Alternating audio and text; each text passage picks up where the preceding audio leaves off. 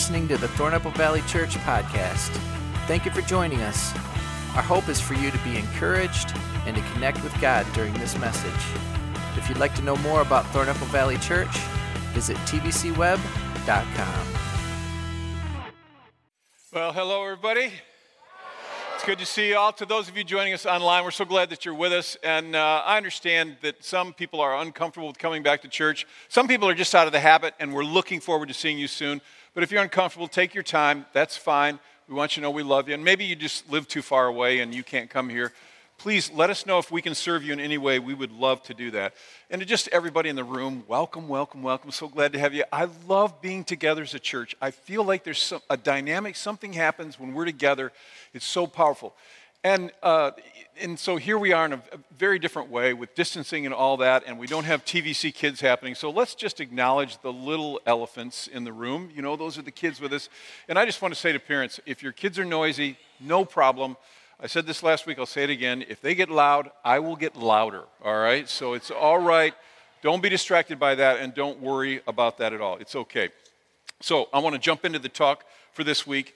You know, when someone talks about the idea, when you hear the word church, this happens to everybody. You will get a particular image in your head when you hear the word church. Now, for a lot of people, it's not a very positive image. Some people, they think church, they go, oh, yeah, that's a good thing. But a lot of people, they have an image. And I have to be honest with you and say that this is kind of what I experienced in many ways as a child, is it's a place where people would come together and act like they were holy when everybody, including them, knew that they totally were not holy. And so it's like they come and they behave in a certain way, but it's really not honest and it's not forthright. And I believe, this is something I believe in my heart, that if a church should be anything, we should be honest about who we are and where we are, because we're not all that holy and we do screw up and we make mistakes, and we need to be open and honest about that. And I think, you know, if a church is going to do well, if it's going to serve people well, it has to just be, it's like we have to be forthright about our struggles. We have to be honest about who we are, where we are, all of that stuff, and especially in a season like this, because for some people, it's been a really hard season for you. I mean, with the social distancing and all the things happening in the world today, it feels like for some people like you've had to make some hard decisions. And honesty helps us process that because sometimes the decisions are hard. It's like a letter I read, and I'll keep this anonymous, but a gal wrote this letter. This was a while back, kind of at the start of this whole thing. She writes, "We're a week into self-isolation, and it's very upsetting to me to witness my husband standing at the living room window, staring aimlessly into space with tears running down his cheeks. It breaks my heart to see him like this. And I've thought very hard about how I can cheer him up. I've even considered letting him in, but rules are rules." Some of you have had to make some really difficult decisions, haven't you? Some maybe weren't so difficult, but we've had to make some hard choices at times. And I know that. And it's been a struggle, but I think it's just good to be honest about the fact that we're messed up people. We have issues, and we need to encourage one another, and we need that honesty in ourselves. And so I've been saying this, I've said this for years, but I think church should be more like a 12-step meeting, kind of like an AA meeting, something where we're real honest. So I'll just start this, all right? Hi, I'm Jeff, and I've paid a lot of stupid tax. And you say, thank you very much. And let's just keep that kind of spirit as we go through this series called Stupid Tax. And what I want to do is, I just want to welcome everybody to what I'm calling Stupid Taxpayers Anonymous, STPA. So, all right, welcome to that. This is who we are. And if we choose to be honest about this stuff, I think we can learn, and that's what this whole series is about, to pay less stupid tax in our lives. So just to make sure we're all on the same page, all right? Stupid tax is what you pay. It's the embarrassment or the pain or the struggle or the money or whatever it is when you knew something better, or when you had a chance to learn but you didn't learn, and you just went ahead and didn't do the right thing, whatever it was, and then you have to pay a price for it. It's like somebody said to me this week, they texted me and they said something. They said, I'm going to spend the rest of the week writing checks on stupid tax. Anybody feel like they've written a lot of checks on stupid tax because they've done? All of us have paid that kind of price. All of us have dealt with it. So in this series, what we're looking at is we're looking at how we can pay less. And what we're going to do is look at the lives of characters in Scripture, in the Bible.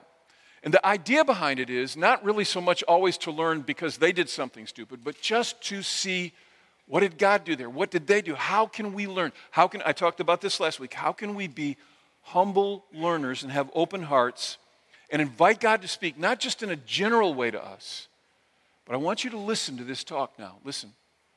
I believe if you're paying attention, God will speak through His Word to a specific thing in a specific part of your life, because God's Word is alive. And so that's what we're doing in this series. We're going to jump in this week then and talk about a biblical character that actually has no recorded name. In fact, all we know him as is an expert in the law. But the idea behind this is not to pay attention to him so much, but to learn what happens in his encounter with Jesus. And hopefully hear what God says to us about that. So if you've got a Bible, I'd love to have you turn to Luke chapter 10. Now, we're not providing Bibles at this point, but if you have, you can look on your phone if you want, but pick up at Luke chapter 10 and begin at verse 25. I'm going to put this up on the screen so everybody can see it, but I'd like to have you follow along because this stuff is really important, all right? This is an encounter that a guy who is known as an expert in the law has with Jesus. Let's see what we can learn from it, and we'll jump in and look. So the scripture says, on one occasion, an expert in the law stood up to test Jesus. Teacher, he asked, what must I do to inherit eternal life? And Jesus' response is, what's written in the law? How do you read it? And he answered, love the Lord your God with all your heart, with all your soul, with all your strength, with all your mind, and love your neighbor as yourself.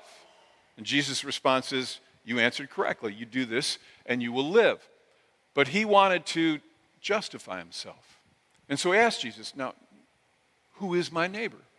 In reply, Jesus said, a man was going down from Jerusalem to Jericho when he was attacked by robbers. Now, just speaking parenthetically here, there was an assumption that Jesus was speaking to Jews, and so in their mind, the guy that was going from Jerusalem to Jericho was a Jew. And so it says when he was going from Jerusalem to Jericho, he was attacked by robbers, and they stripped him of his clothes, they beat him, and then they went away, leaving him half dead. It says a priest happened to be going down the same road, and when he saw the guy laying there, he passed by on the other side. And so too a Levite, when he came to the place and saw him, he passed by on the other side. But a Samaritan, now again, parenthetically, a Samaritan was somebody that had there was great animosity between the Jews and the Samaritans. Deep-rooted distrust and, in many ways, hatred. And so this Samaritan sees the Jew lying on the side of the road. As he traveled, he came to where the man was, and when he saw him, he did what? He took pity on him.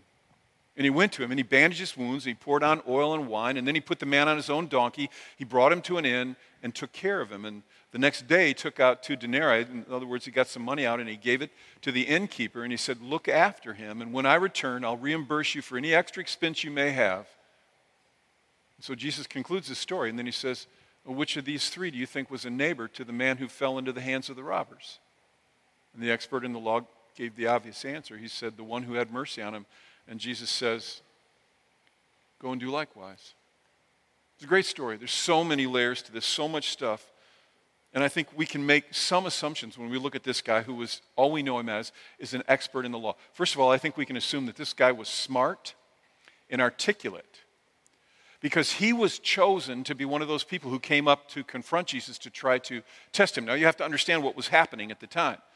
See, Jesus was healing people and doing all these things, and he had a large crowd following him, and it was very unsettling to the Jewish religious leaders who felt like they were losing their place. And so what they wanted was someone who would come up and trap Jesus in his words, and probably do it in a public way so that people could know that he'd done it, and then they could say, look, guy is a phony. So this guy was chosen for that. So we know that he was probably very smart and articulated. We also know that he was educated simply by the acknowledgement of who he is. He is an expert in the law. And so here's Jesus in this place where there's probably a bunch of people around, and this guy comes up, and he's there to set Jesus up. And I can almost hear him so Jesus, so Jesus, what do I have to do to get to heaven, in other words? How do I get eternal life? And I so love, if you read Jesus, you see this over and over and over again. You see how he responds. Instead of just giving the guy an answer, what he does is he turns it back on him to let him find the answer, which is such a beautiful thing. So he says, well, okay, so, how do you read it? What would you say? And the guy gives the absolute appropriate answer. You love God with everything in you, and you love your neighbors yourself. And Jesus basically says, yep, conversation over. But then this is where the guy shows that he's maybe not as smart as he and the other guys around him thought he was. Because then he does something really interesting. Remember what we read? It said, but he wanted to, what's this word? He wanted to justify himself. So he asked Jesus, and who is my neighbor? This is okay, let me just give a little side lesson here, all right? When you find yourself in a conversation with someone and you want to prove or justify yourself, you're generally speaking heading to stupid tax land. When you feel the need to prove your point, to drive it home, to justify whatever it is you're thinking, you are heading into a really, in many ways, a dangerous place. But that's exactly what this guy does. And then again, I love what Jesus does here. He doesn't just come back to him and say, well, duh, there's an obvious answer here, and give it to him. What does he do? He tells a story that can help the guy come to what is a very obvious conclusion. So Jesus tells this story that ends with an obvious understanding. And this is what's so interesting to me. Jesus gives this, he responds, instead of giving the answer, he gives him a story, and then he tells a story that's not only gripping, but it has an obvious moral and a clear hero. And we, of course, know who the hero is. The hero is, can anyone tell me? It's the Samaritan. It's the guy that would ordinarily be despised by Jews. And the obvious moral is, your neighbor is everyone. Your neighbor is everyone. See, this guy, what he wanted to validate was, I shouldn't have to treat certain people in a kind way. I shouldn't have to love them as I love myself because they're not really my neighbor. What he wanted to do was validate or prove his point or justify himself. But what Jesus clearly gives in this story is, the hero is the Samaritan, the guy that Jews don't like. And the answer to your question, your neighbor is everyone. So he asks the guy, and the guy has no choice. I mean, you can't answer it any other way. He says, who do you think was the neighbor to the guy? Well, I'm sure he almost had his head hanging down like it was the guy that helped him out. And Jesus just says, that's right. That's exactly right. This is an interesting thing.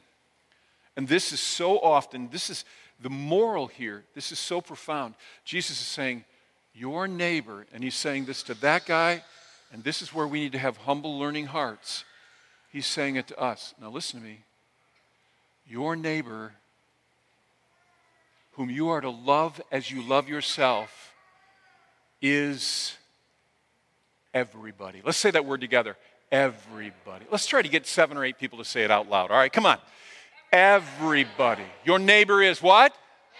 It's everybody, whether you agree with them, whether you disagree with them, whether you like how they live, whether you like how they behave or not, doesn't matter. Your neighbor is, it is everybody. Everybody. And this is an interesting thing because I think this is so often where we go off the rails. Jesus gives this moral lesson, your neighbor is everybody, but I think there are layers in this. And I think maybe one of the more subtle layers that it can be hard to see sometimes, but I think is Jesus is actually saying it really isn't even about who your neighbor is. What it's really about is you.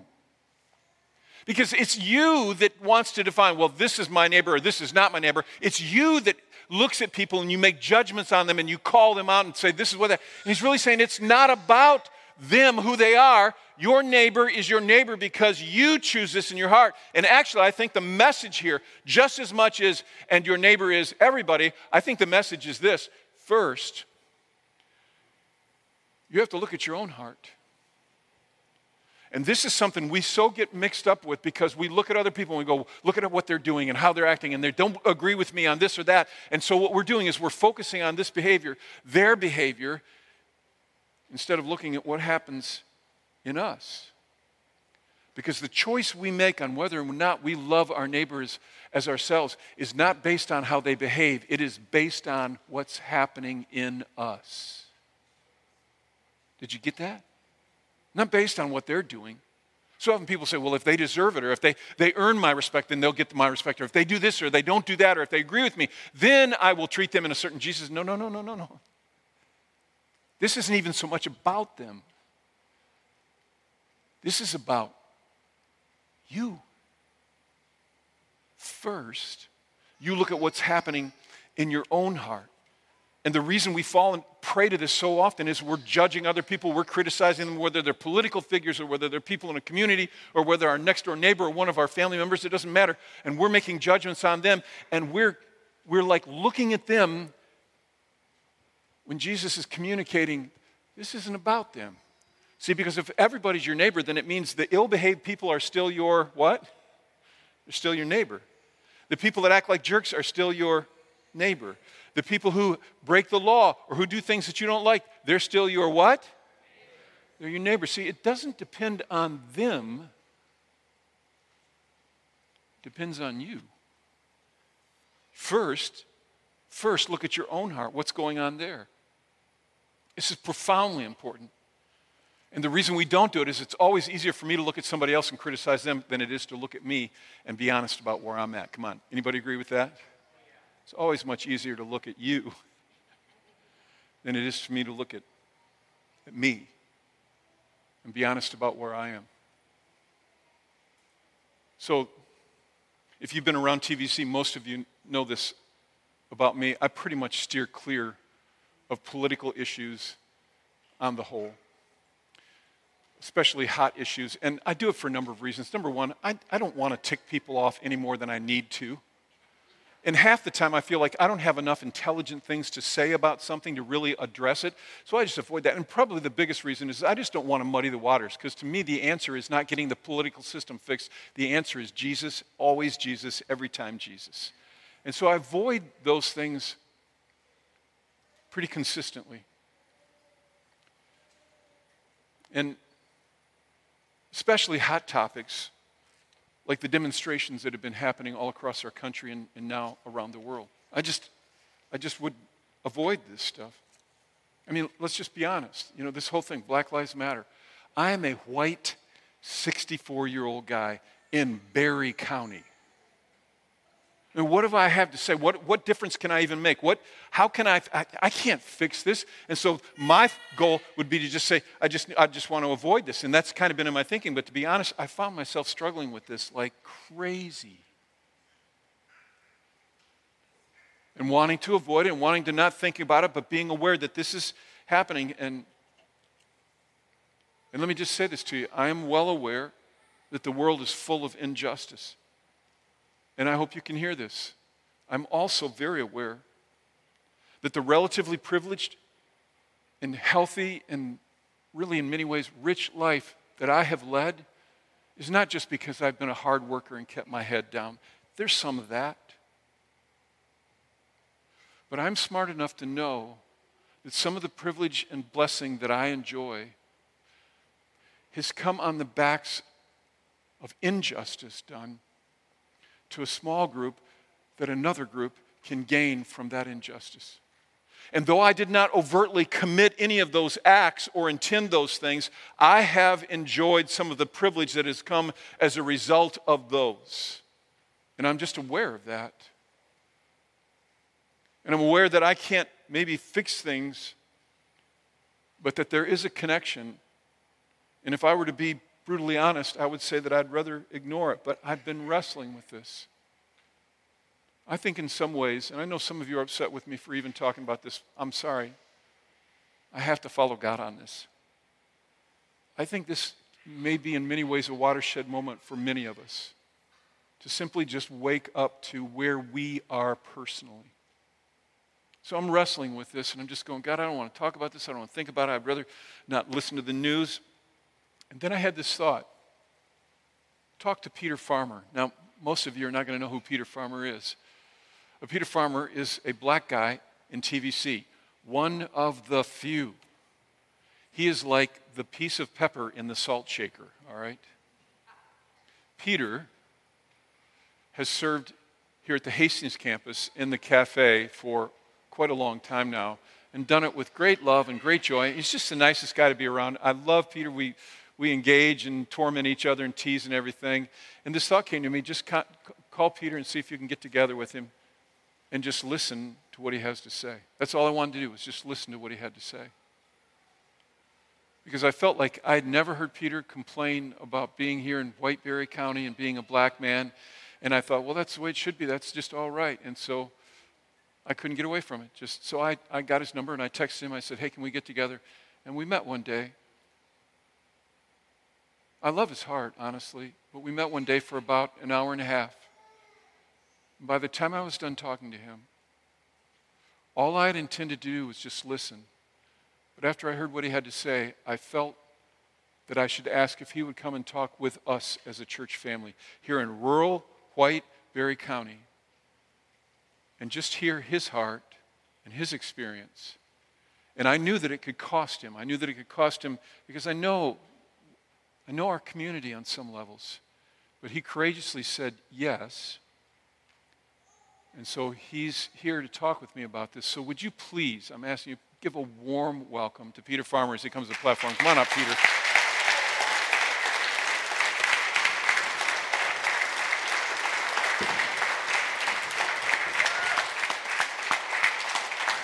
Come on up here.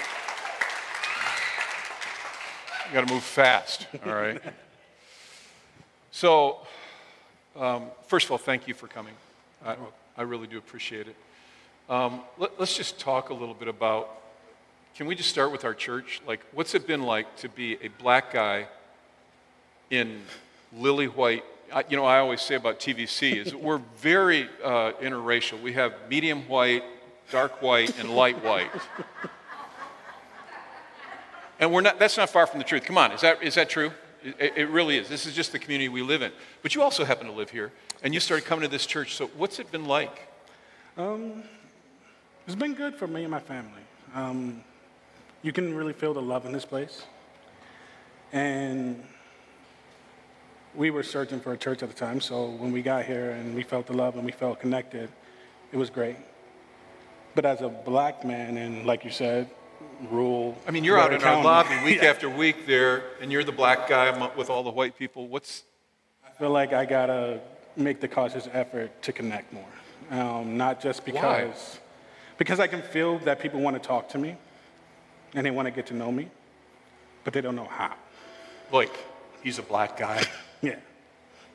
Which is not necessarily a racist thing. No, not at all. More of a, I don't want to say the wrong thing kind of thing. And so you're there, and where you just wish people could feel comfortable and relaxed, you feel this kind of like, I don't know what to do. More of a feeling of, if I don't make the first step, nobody's going to make the second step. So I pride myself on being outgoing, and Cassie, my wife, can tell you that I embarrass her all the time. Just a trip to Walmart is a fun experiment for me to see how many people I can meet. In Berry County? Yeah, which is fun. Because you'll see them walk down the aisles, and I'm walking down the aisle with my wife, and they'll do a double take. And it's like, I saw you. Hi, how you doing?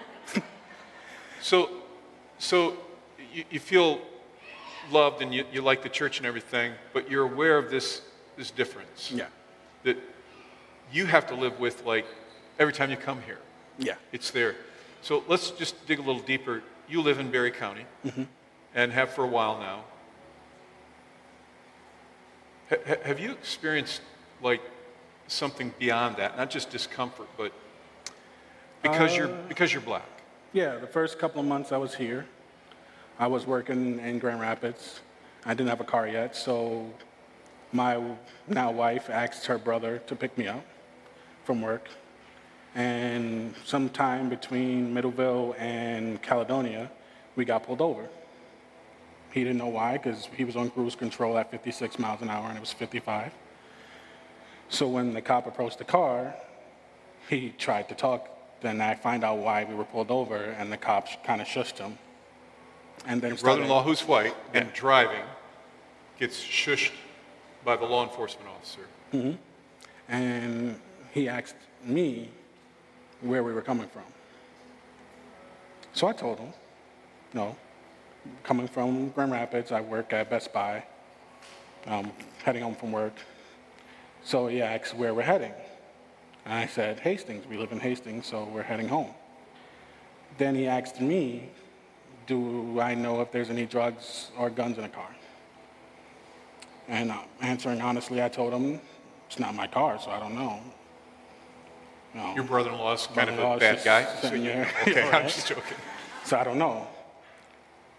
So questioning, he asked me for my ID. He wanted to know, a couple of more questions. And then the one that resonated with me was the only question he asked my brother-in-law was, did he feel safe?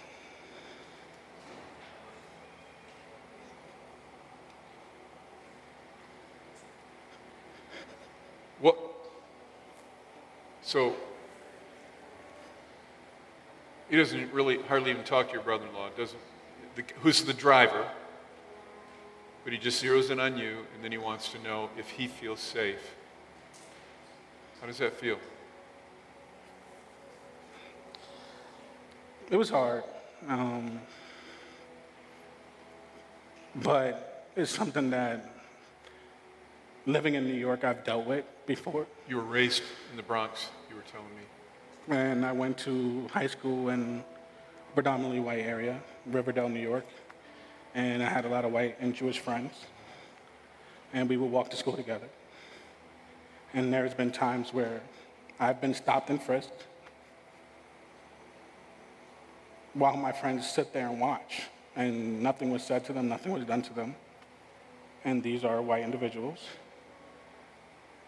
And I feel ashamed at the time to be black.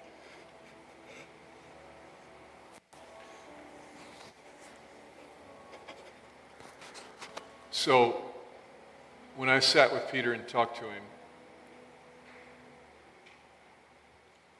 what I realized was I cannot really relate to what he's saying. I have no context in which I have felt that I was on an ongoing basis being singled out because of some singularity that I had that was different than the people around me. I went home and I told Ann about the incident of being pulled over. And I said, I don't even know how to relate to that. And she said, you would not have done well with that at all. But this has kind of been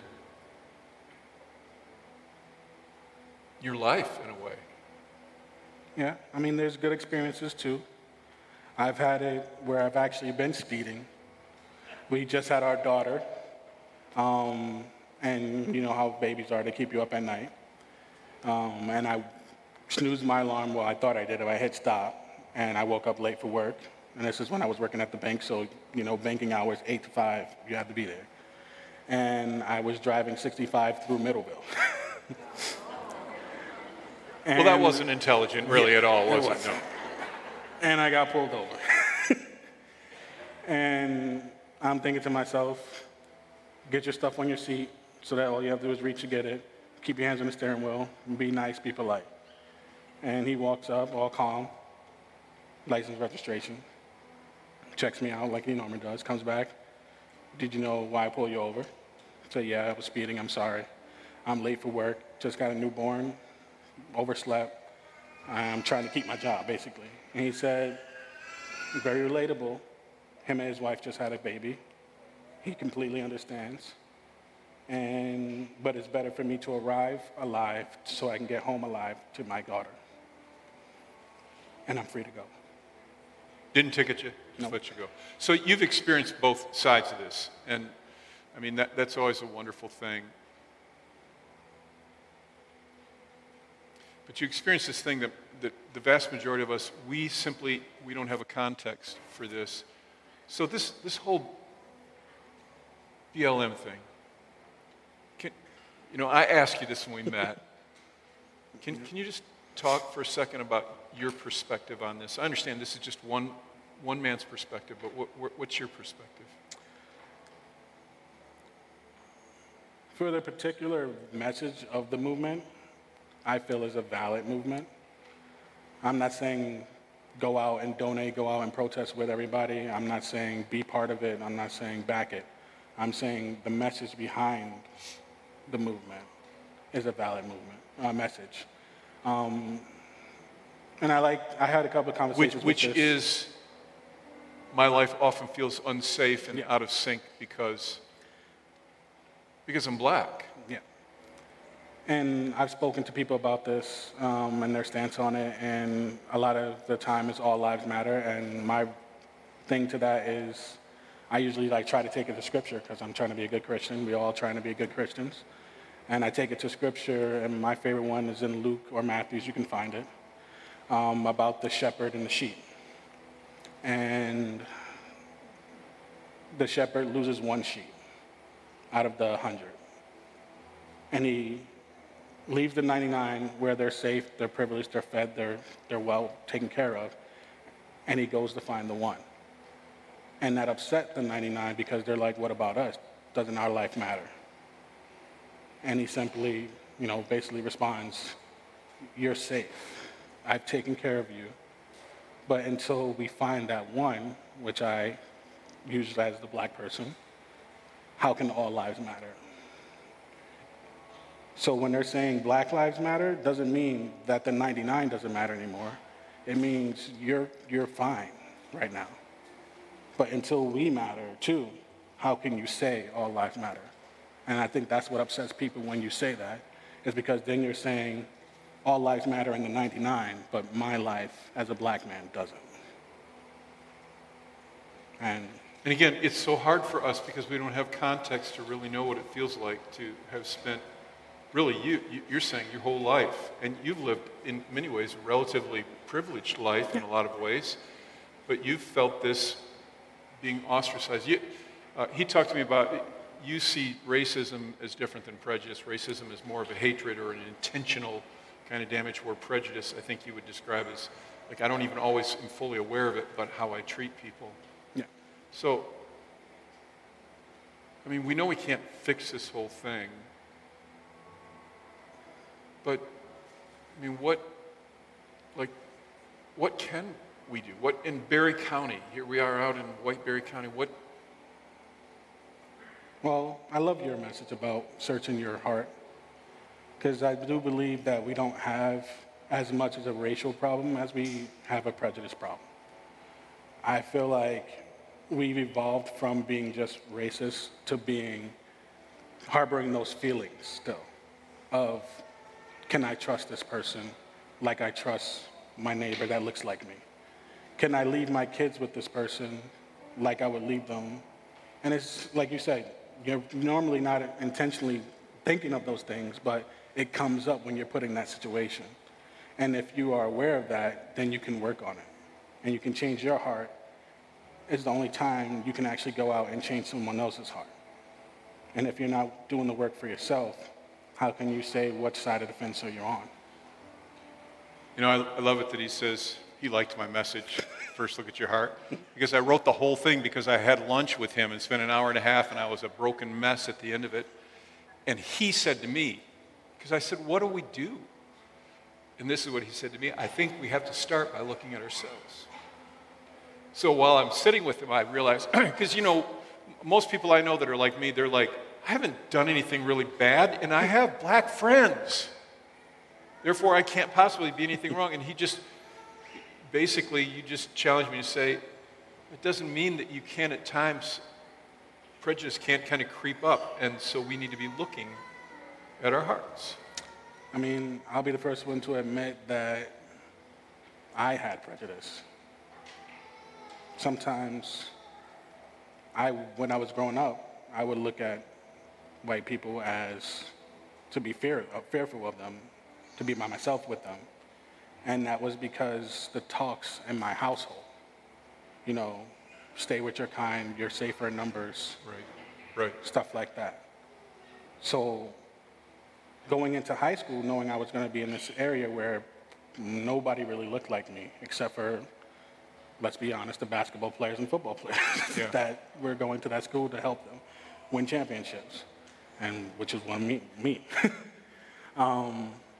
I had to figure that out myself. I had to actually sit down with them at lunch. I simulated myself into their conversations to kind of figure out, is what I was taught at home is really what these people think of me. And some of my best friends are white. And it took time to change my heart. It took time to change what I was taught. But there's still times where me and my friends will be out, and we will be shopping, and I'll be the only one being followed around the store. And I know that. But I feel sorry now. I don't feel hatred. I feel sorry that she feels that way, that she has to follow me. I feel sorry that she must have been taught that by whoever was in her home. And I still bless her heart, because it's not you, it's what you've learned. All right, so first, look at our own hearts. What is there a larger picture of what we can do as a church, real quick? Like I said, I love TVC. I love the people here. They're very welcoming. I love the way you guys do your outreach. For our small rural church, you've done outreach in Detroit. You've done at Dominican Republic. And let's be honest, those places are not inherently white. Right. So you have those experiences where you've come in contact with people of color. And I think that message needs to be spread more so that people can get a general picture of those interactions and can decide for themselves what steps they need to take to encourage those interactions. And I think one thing you said to me, I'm just going to repeat this, but he said, and I think the TVC should just let it be known that racism is not something we would tolerate as part of our church. And what I said was, as long as I have any say, that will be my stand. But I do have to look here, because I'm aware that there are times when I think, I have black friends and I would never, that there are little subtle ways in which I am treating people differently at times because they're black. And maybe if I look at my own heart first, that can change. And I'm just going to say it up front, you're watching online or you're here, don't email me. I'm not going to argue this with you. Which of the three was the neighbor of the Jewish man who was robbed? It was the Samaritan. Our neighbor is, can anybody tell me? Everybody. Everybody. Let's check our own hearts first. Let's look. And this is going to sound like an advertisement, but I'm just going to say it again.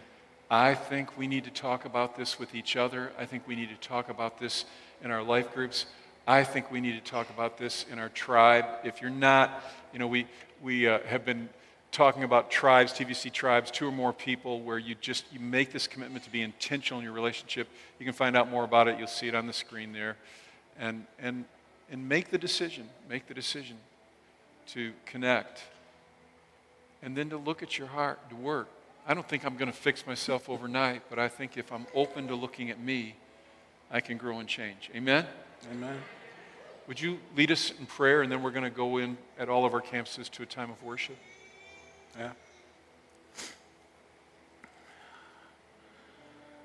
Father God, I come to you, just one of your humble servants, and I ask that you bless the message that Jeff has given us, bless this interview, and bless the hearts of everyone listening. I ask that you send a blessing over the nation that is suffering right now, and that you work in your way through us to help heal this nation. Yes. I just want your will to be done in all of us around the world so that we can move into a phase where we welcome our neighbors and we love our neighbors as we love ourselves. In your name, amen. Amen. Let's thank Peter for sharing with us. Thank you, buddy.